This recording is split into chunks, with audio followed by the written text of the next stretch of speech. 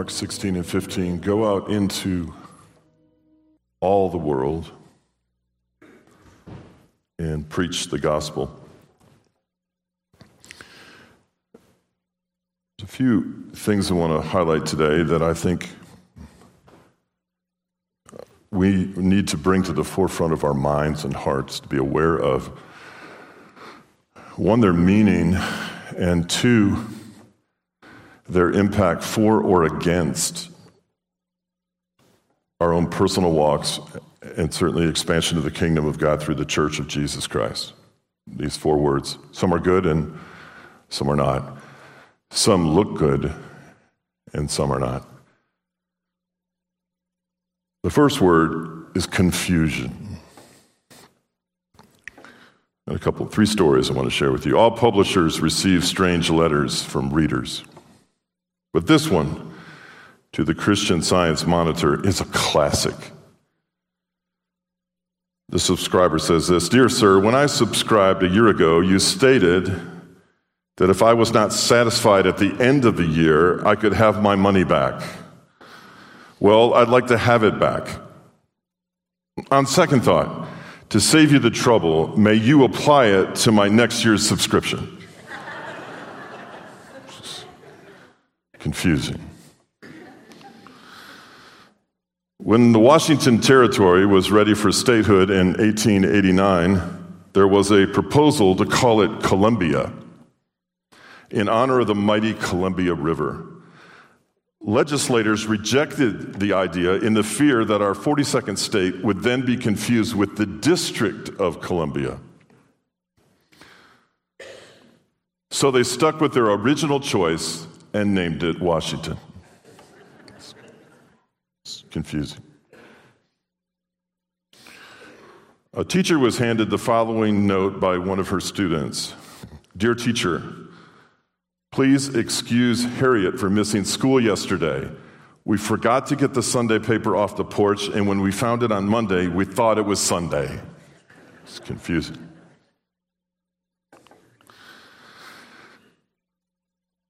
What is confusion? And in this world today, there's no shortage of confusion. What is it and where does it originate? The Bible says that 1 Corinthians 14:33 reads like this: "For God is not the author of confusion, but of peace, as in all the churches of the saints." So confusion has an author, but it's not God. God does not originate confusion. God does not promote confusion. God does not endorse confusion. And confusion is not rooted in God. A lack of authorship leads to confusion, I'll tell you that. When we feel in life as though we have no author, we have no purpose, we have no origination, we don't know why we started, who created us, that leads to confusion. We don't know what our design is and what it is we're called to do. We get very confused. Hebrews 12:2 says, "Looking unto Jesus, the author and perfecter of our faith," or finisher of our faith, "who for the joy was set before him endured the cross, despising its shame, and has sat down at the right hand of the throne of God." What is the author of your faith? The author of your faith is the captain in Greek. It's the word captain. It means that your faith has an author, and that captain, he's the one that took a lead in originating it and leading you into it. So your story in Christ, your faith that is unfolding, your life story has someone writing it. It's not so written that your every move is dictated, but within that story, you have the free will to operate what God's best is for you. Your faith has an author, and your life will not be confusing should you recognize, adore, even worship that author. So it has an origination, but it also has a perfecter. It also has a finisher. See, the Alpha and the Omega, the beginning and the end, author and perfect your life story, your faith. You have a beginning and you have an end. And the interesting thing about Alpha and Omega is that when Omega ends, when the end ends, Alpha picks up again, and it's never ending. That's infinity. That's eternity. So there's the seamless, like the seamless robe of Christ, there's a seamlessness when it comes to your life. When you die, when your Omega comes, when the perfecter of your faith ends, when your life is over, immediately you are in the presence of the Lord. You're back to Alpha. He is the beginning and the end end never ends. There's no void after it. It picks up with eternal life, the new life in Christ in heaven. Seamless. I love that. If you have confusion in your life, you probably have blocks of unknown time, total uncertainty as what happens at death. That's confusion. There's the absence of an Alpha and Omega, an author and a perfecter, a finisher. When people don't know where they came from or who their identity is rooted in, what their lineage is, their ancestry, they live with a sense of confusion and oftentimes a gnawing hunger to know at least something.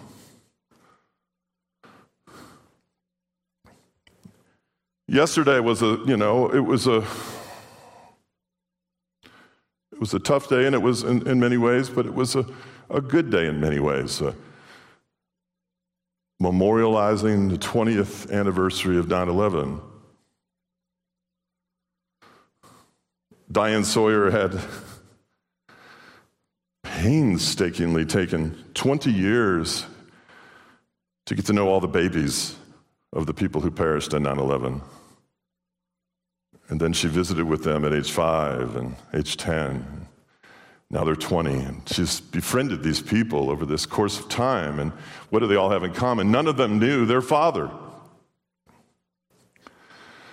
It's amazing the physical likeness between a 20-year-old and a perished fireman. Both firemen, the son now serving in the very firehouse in New York where his father's name rests on a plaque. No pressure. But this angst and this longing to know their start, their beginning, from whom did they come? It's a very important thing. The absence of an originator and a perfecter is the beginning of confusion. Yesterday was another day that was something starkly obvious about it all. As you hold the United States 20 years ago up to the United States 20 years later, there's no denying that there was a greater unity on September 12th than there is on this September 12th. Why? Because an entire nation in one fell swoop had a common enemy. Today, that's not the case. Today, we've made one another the enemy. That, too, leads to confusion. A house divided eventually cannot stand. Pastors all over the world are having to navigate these divisive waters even today. And if their conversations with me is any indication, it's not easy. It's difficult. There is confusion. Congregants congregating online have the best of intentions, but with the best of intentions, they're sowing seeds of division. It's causing confusion. Sometimes I think if any of us with our opinions and our perspectives and our dogmatic, emphatic facts, which are never dogmatic and never facts, on either end of any spectrum, very rarely. Here's some advice. Ecclesiastes 5:2-3. For a dream cometh through the multitude of business, and a fool's voice is known by the multiplication of their words, the multitude of their words. Proverbs 10:19. Sin is not ended by multiplying words, but the prudent hold their tongues. Where words are many, sin is not absent. Sometimes confusion is fostered by an unrelentless repetition of something we're not totally true, as certain as true, probably isn't in totality true, to the neglect of the truth, and now we have confusion. Confusion is keeping the church from advancing, and confusion is keeping the church from going out into all the world and preaching the gospel. Typically, the answer to the confusion is a transfusion. What is that? I was sitting around one day and picked up the phone, and it was the Red Cross. This was 6-8 months ago. Nothing was going on. The whole thing was a mess. And the guy said, "Would you be interested in housing some blood drives at your church?" Man, you could have shot a cannon through here and not even hit anything. I said, "Yeah, bring it on. We need to do something." Man, did we ever turn out. We gave hundreds of pints of blood. They were taking blood out of me and putting it back in and taking it out, putting it back in. I don't know how many times I went down there. It was great to have something to do. I don't know. I may have given too much. But man, did this church respond, and did this community respond to the blood drive? And what is that? What is a blood drive? What is that blood?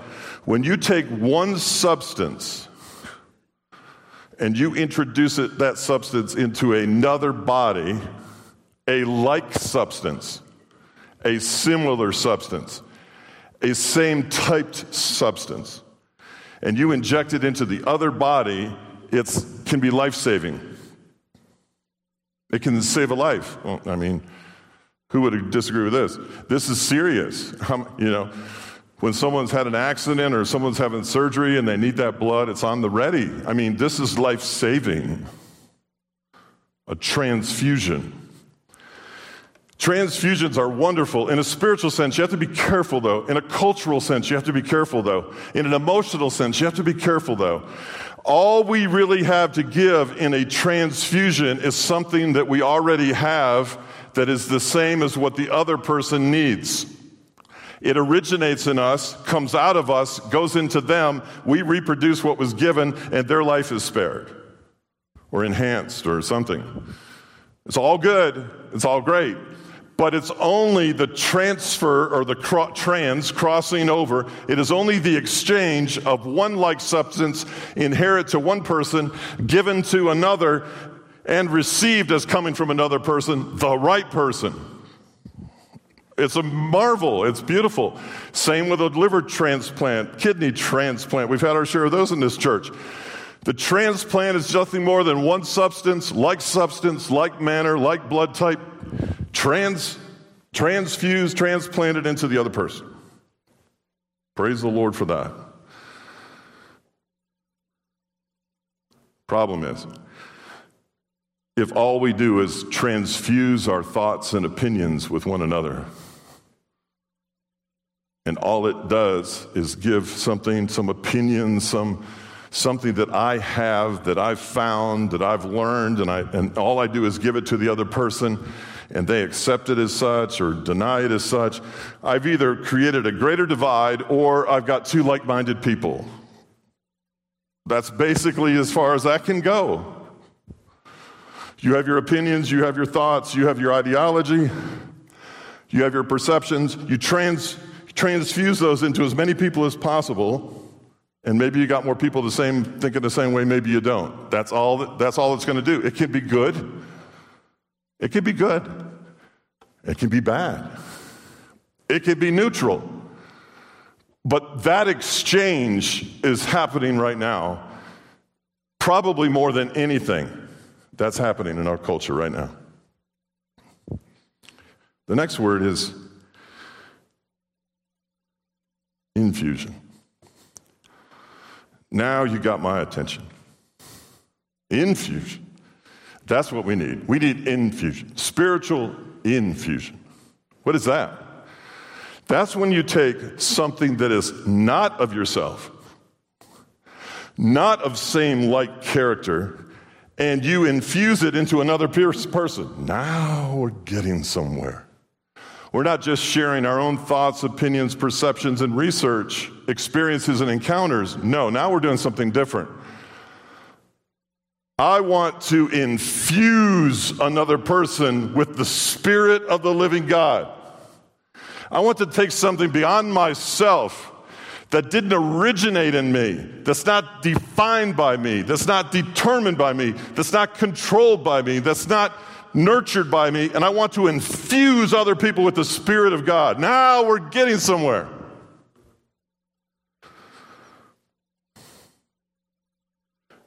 To them, God has chosen to make known among the Gentiles the glorious riches of this mystery, great word, which is Christ in you, the hope of glory. If we had a fervor, a zeal, a hunger to not transfuse ideas, thoughts, opinions, and perspectives, but we had a drivenness by the Spirit of God to take heaven by storm and infuse people with something beyond themselves, now we're getting somewhere. Now we're leading. Now we're setting an example. Now we're in the flow and the will of the Spirit. Now we're in the flow and the will of God. Now we're bearing fruit and fruit that will last. Now we don't have divisiveness. Now we have the reconciler and the ambassador of all creation, fusing people together with like-mindedness and passion to worship Christ instead of bicker. Infusion. Infuse the Word of God in another person. I started writing these things a couple years ago called Infusions.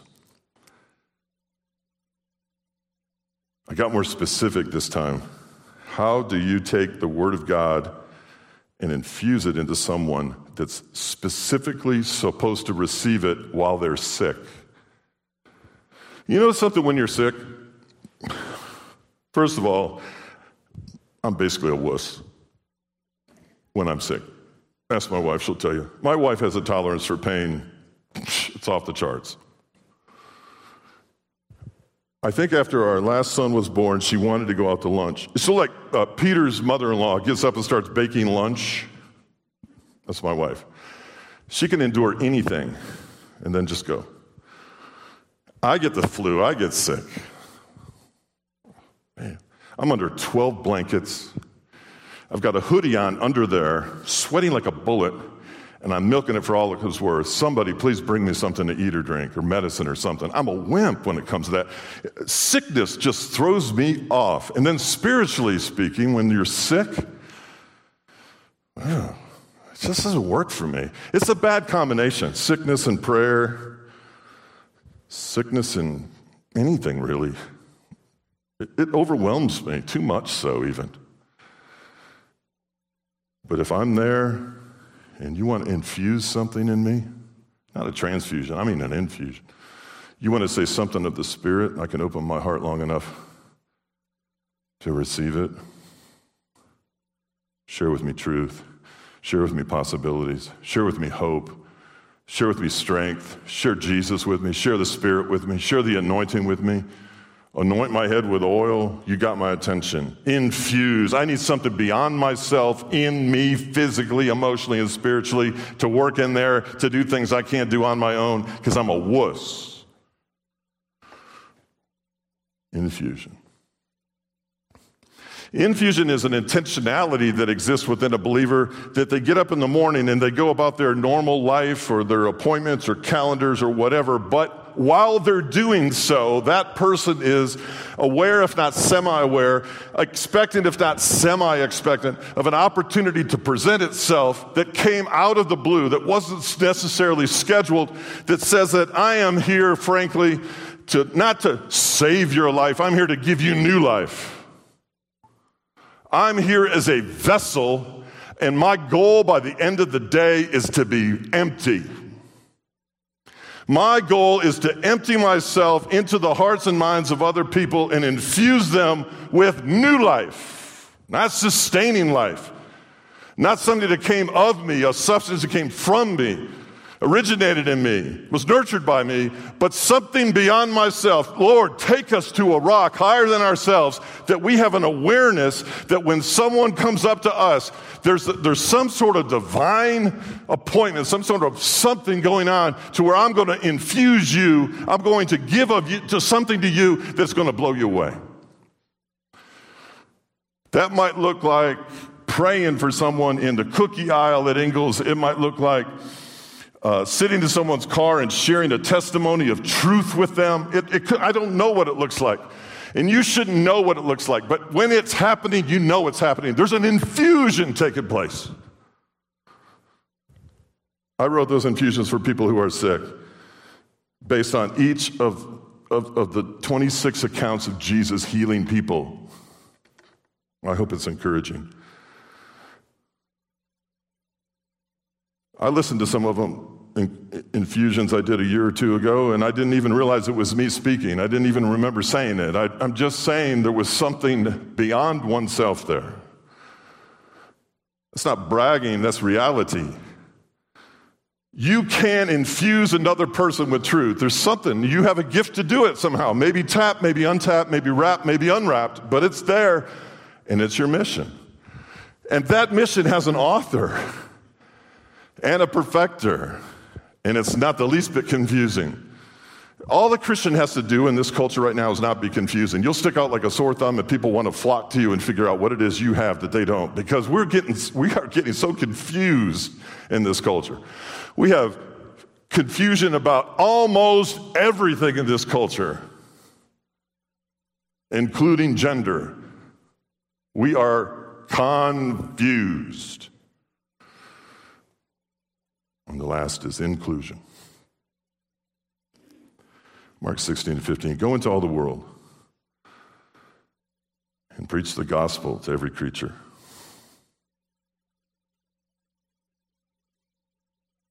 Preach the gospel. You say, well, I'm not a preacher. All right. Maybe you're not. But it does say preach the gospel. What? Now think about your answer to this question, please. What are you preaching? What are you preaching?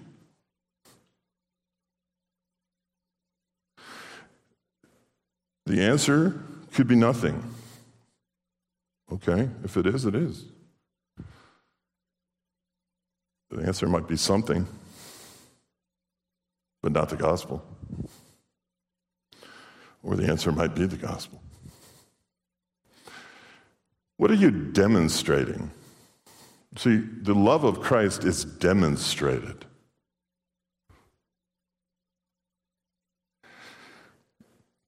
What are you demonstrating as it pertains to the love of Christ? The answer could be nothing. If it is, it is. If it's that's honest, it's honest. It could be. What are you demonstrating that's not the love of Christ? Don't shake it off so fast either. It's okay.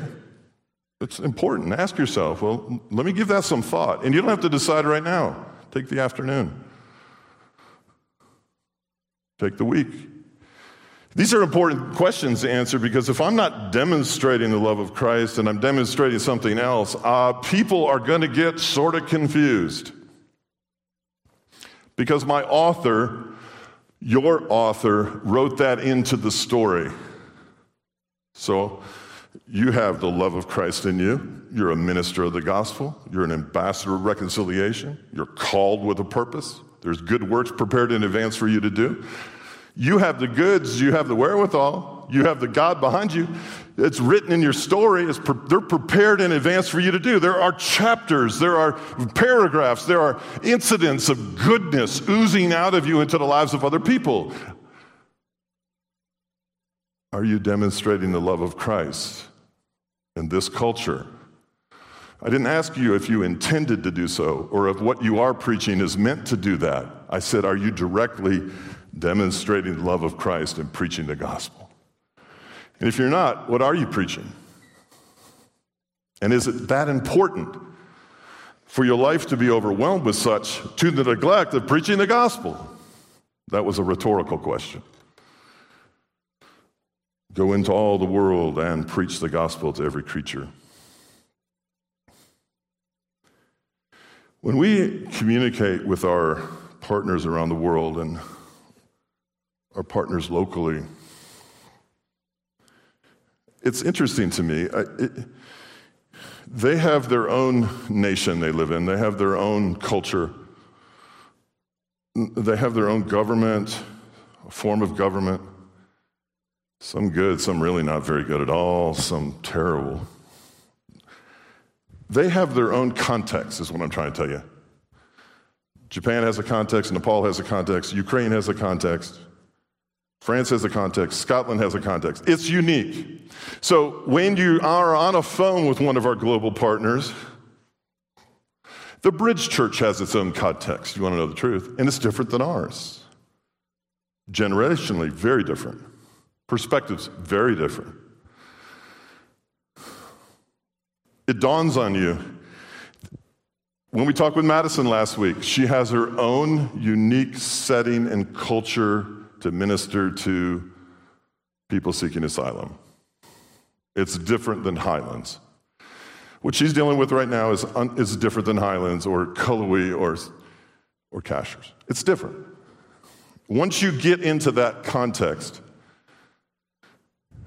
you come to realize that person really, to be honest, is really trying to do what God has called them to do in their context. And our context really isn't all that important to them. I mean, it is, but it isn't.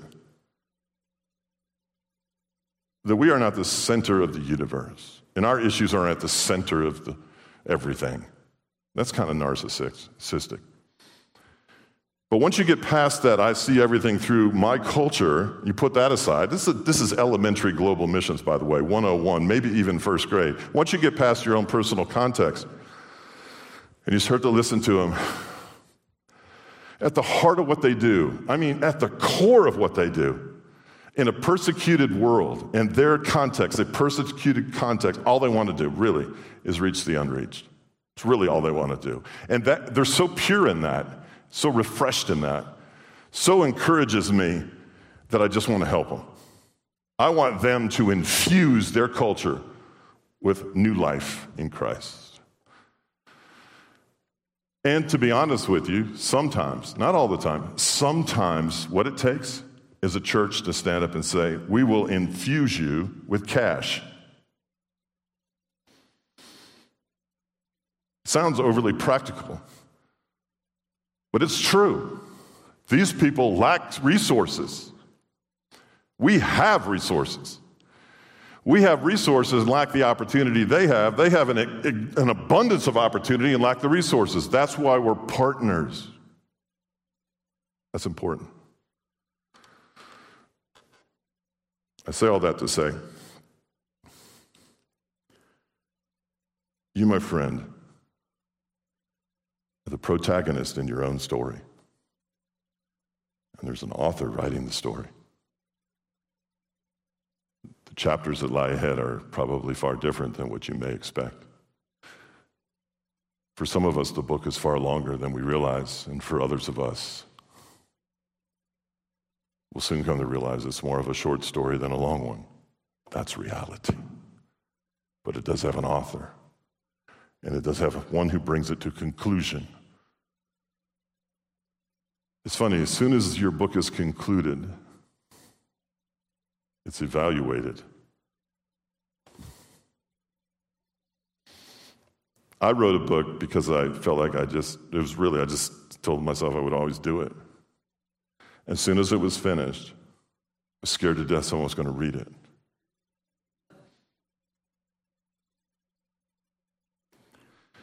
Let's live a life worth dying for. And let's live a life worth reviewing when it's over. You have an author and you have a perfecter. What are you transfusing to other people that should be an infusion, something beyond yourself?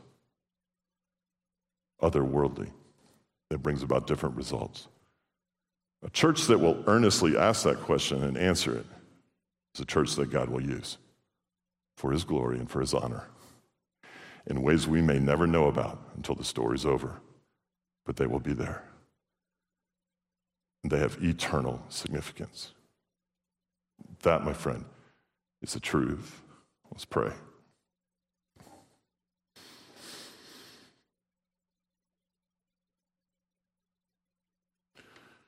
I thank you that you gave us the Bible, and it's your story.